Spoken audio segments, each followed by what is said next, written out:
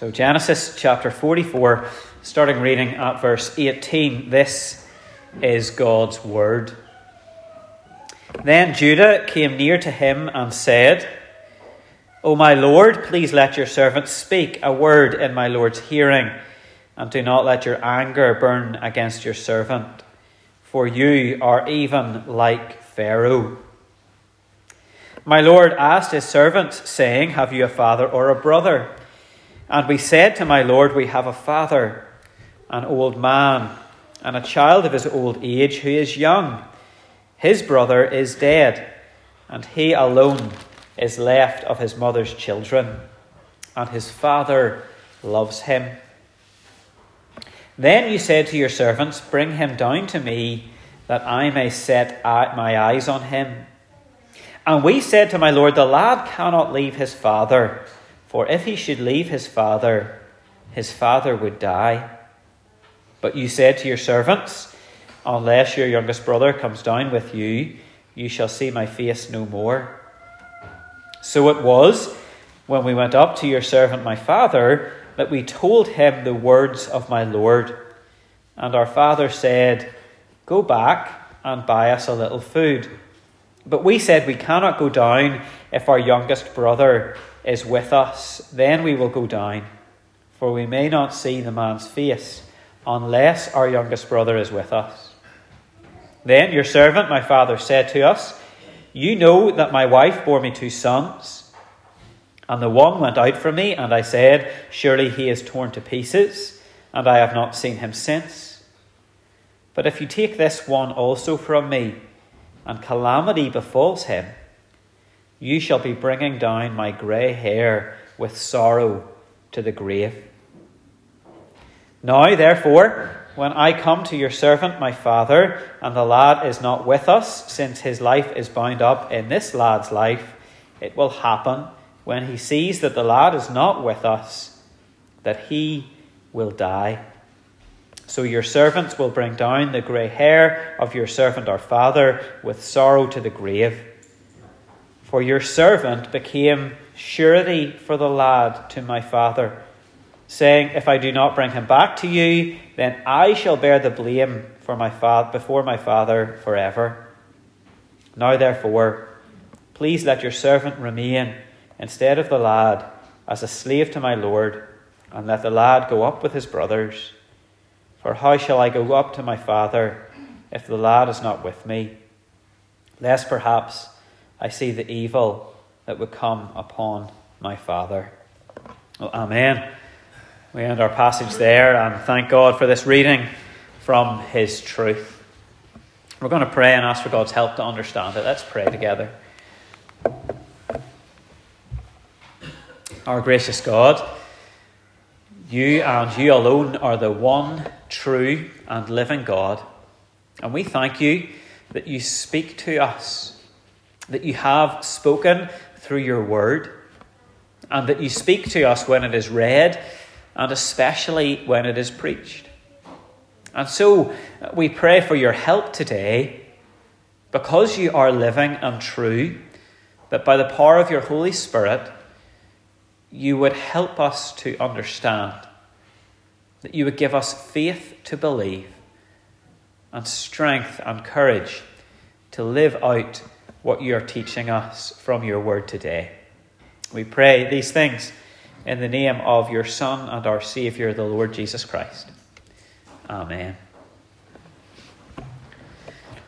Well, I'm sure that I have told you before about my GCSE maths teacher, Mr. Scott. I'm sure I've told you about him before. He was a wonderful man, not only because he had a fantastic ginger beard, but he was also a great maths teacher. He's probably a large reason why I developed a love for maths and went into teaching it myself. And I really think you all would have liked Mr. Scott. He was very clever, but at no point did he come across as superior. He was a maths teacher during the day and went home in the evening and kept a small farm on the family land. In many ways, he lived the good life. A few pigs, a couple of sheep, some chicken, and ducks. Many of his teaching illustrations, therefore, came from the farmyard. And one of them was this, and I'm sure I've used this before. When he was speaking about the many, many exams and tests that young people have to do these days, he was heard to say, you don't make a pig fatter by weighing it. You make a pig fatter by feeding it. You don't make a pig fatter by weighing it. You make a pig fatter by feeding it. I love the sentiment of that. It maybe strikes a chord. Isn't it simply better to feed the children? To feed our children, to teach them. And forget about all this assessment and testing that they have to go through. But the truth is, and you can speak to some of the many teachers that we have in the congregation, they will likely tell you that testing is actually necessary to provide a basis for teaching. It's important to know where a child's knowledge is so that you can teach them in an informed way. Testing does not make a child smarter, but it does reveal what they already know. As I always said to my pupils, if they were feeling nervous about a test or exam, I would always say, don't worry. This is just an opportunity to show off how smart you are. And that's what testing does. Testing reveals to us what's on the inside. It shows us what's already there. And you know, it's very much the same with our Christian character. There are many tests and trials that we will have to face as Christians. The Bible makes this clear to us. The book of 1 Peter in the New Testament compares the testing of our faith to the testing of gold by fire. Testing reveals true gold from false or fake gold. And so it is with testing in the Christian life. Testing actually reveals to us the genuineness of our faith. It proves that faith is not false or fake. It proves that faith is real and genuine if it's in the Lord Jesus. God doesn't need to test us to know where our faith is. But often he tests us so that we can see where our faith is. Testing is something God uses and allows to show us that he is at work in our lives and that he is changing us by the power of the Holy Spirit. Testing is a necessary part of being one of God's people because it reveals to us that we are indeed Christ's sheep and not one of the goats. And so what I find really interesting in this story from the life of Joseph is not actually what it tells us about Joseph. I think in this story something is revealed about Judah. And it comes forth from the testing. The narrative lasts over 4 chapters, and Judah is shown through serious and severe testing to be the leader among the sons of Jacob. That's interesting to us for a few reasons. One might be that we don't expect this from Judah. Any of you who were at the midweek where we looked at chapter 38, or maybe you've read it in your own time, you'll know that Judah is an absolute scoundrel. Judah is a scumbag of a man. And so we've probably written him off. We wouldn't expect Judah to be the leader among these brothers. There are other candidates. What about Reuben, the eldest? We saw Reuben seek to lead his brothers way back in Dothan when they beat Joseph and threw him in a pit. But Reuben failed as a leader because Joseph was indeed sold off into slavery. The other prime candidate is Joseph himself. And so it's so interesting that through this story, Joseph doesn't emerge as the leader among the brothers. Judah does. And so as strange as it may seem to those who know the story of Judah and Tamar, Judah is actually the one in this story who points us to Jesus. Do have your Bibles open. We're going to look at this story and see what is revealed from Joseph testing his brothers and how we might learn to face testing in our own lives. We're going to start right back in chapter 42. The passage that we did read from chapter 44 is a summary passage of the whole story. But where are we? Well, we've heard in recent weeks there is a famine in the land. A famine in the land of Egypt. But not only in Egypt, the famine is also in the land of Canaan, where Joseph's brothers and father and their family are living. And so when he sees that there is food in Egypt, Jacob, Joseph's father, sends his family, sends his sons down to buy food for the entire family. 10 of the brothers went. Benjamin stayed behind. Remember that Benjamin is Joseph's full brother. They have the same mother, Rachel, whom Jacob loved. And so having lost one son of this wife in Joseph, Jacob is keeping Benjamin close. And so out of the 12 brothers, 10 go down to Egypt. Joseph recognized them immediately, but they did not recognize him. And so, as his brothers bow in front of this leader in Egypt, Joseph remembers that dream. The dream he had so many years ago that had taken a long time to be fulfilled.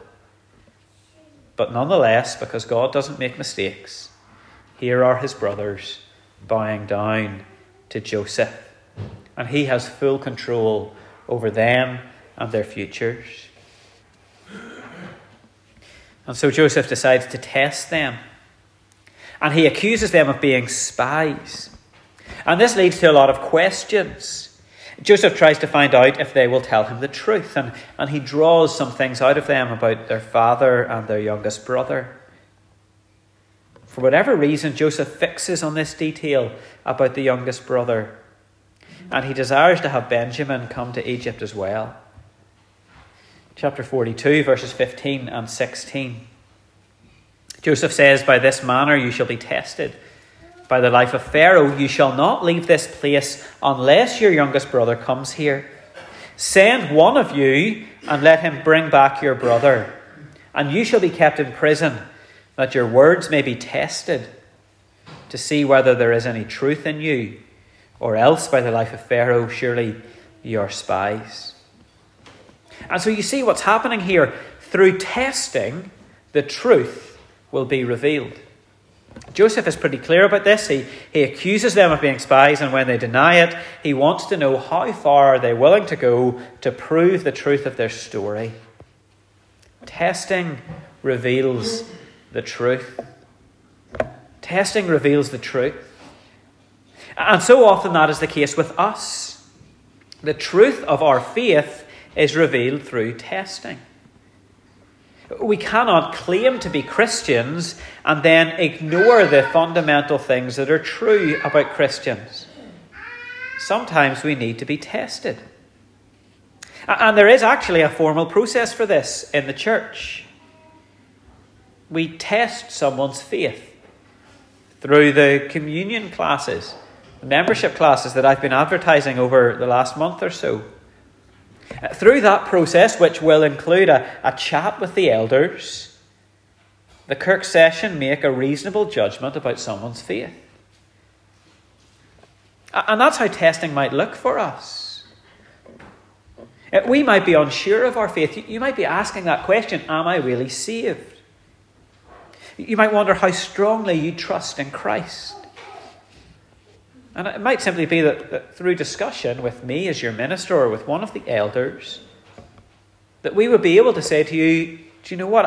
I think your faith is genuine. We can try and give you some assurance that, yes, indeed, you are born again. You're exhibiting fruit of repentance. You've been saved. You're one of Christ's people. And the membership process in the Presbyterian Church is a formal way of doing that. And it's recognised by taking vows and coming into communicant membership. But that's not the only type of testing, is it? Sometimes God tests his people so that your faith can be revealed to you. This might be through something that happens in your life, maybe the death of a loved one or a particular sickness. Where do you look for hope in those times? That's a way of testing your faith, isn't it? And it shows you, it reveals to you that it is in fact in Jesus Christ. Or, if it's not, it might be in an idol. Equally, our faith can be tried, tested through temptation. What are you tempted to? What about keeping the Lord's Day? Is that a test that you might fail because your faith in Jesus is not genuine? What about not taking the Lord's name in vain? Would you fail that test and so prove to yourself that you don't really love Jesus? You don't really want to honour him? And even, friends, when we do fall into sin, isn't that a test in itself? What are you going to do about that? When you fall into sin, will you confess your sin? Will you repent of it and receive Christ's forgiveness? Or will you ignore Jesus and sink deeper into the sin, refusing to confess and repent, and proving to yourself that your faith is not really in Jesus, but in yourself? And so we see here that Joseph uses testing to find out the truth.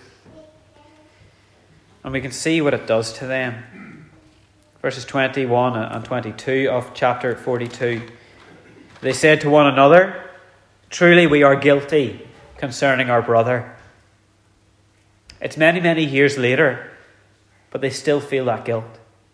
We saw the anguish of his soul when he pleaded with us, and we would not hear.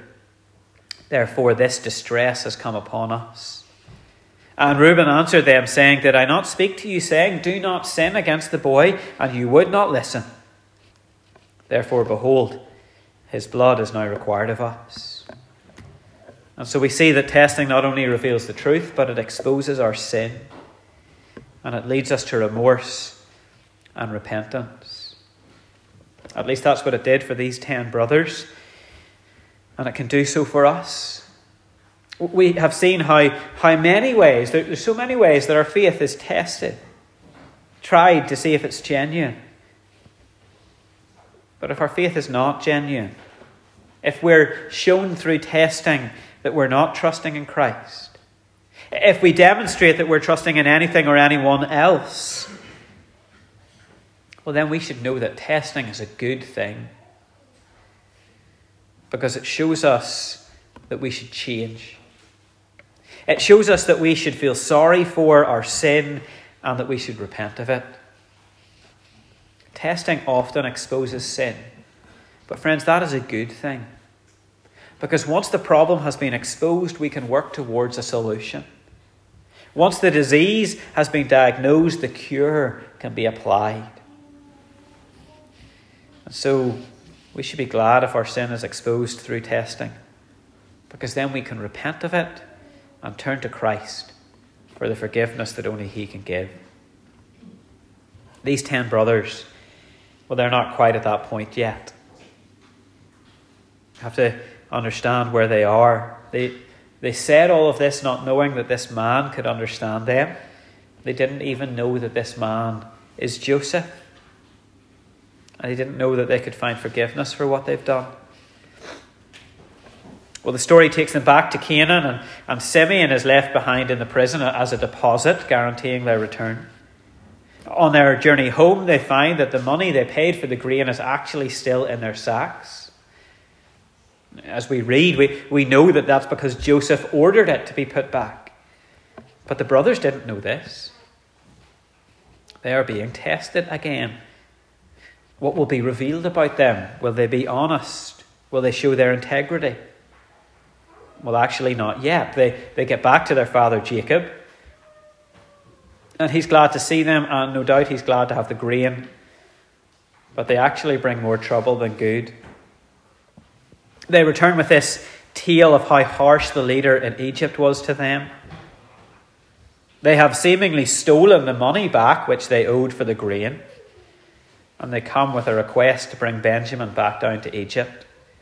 It's not really a good day for Jacob. It's not what he was hoping for.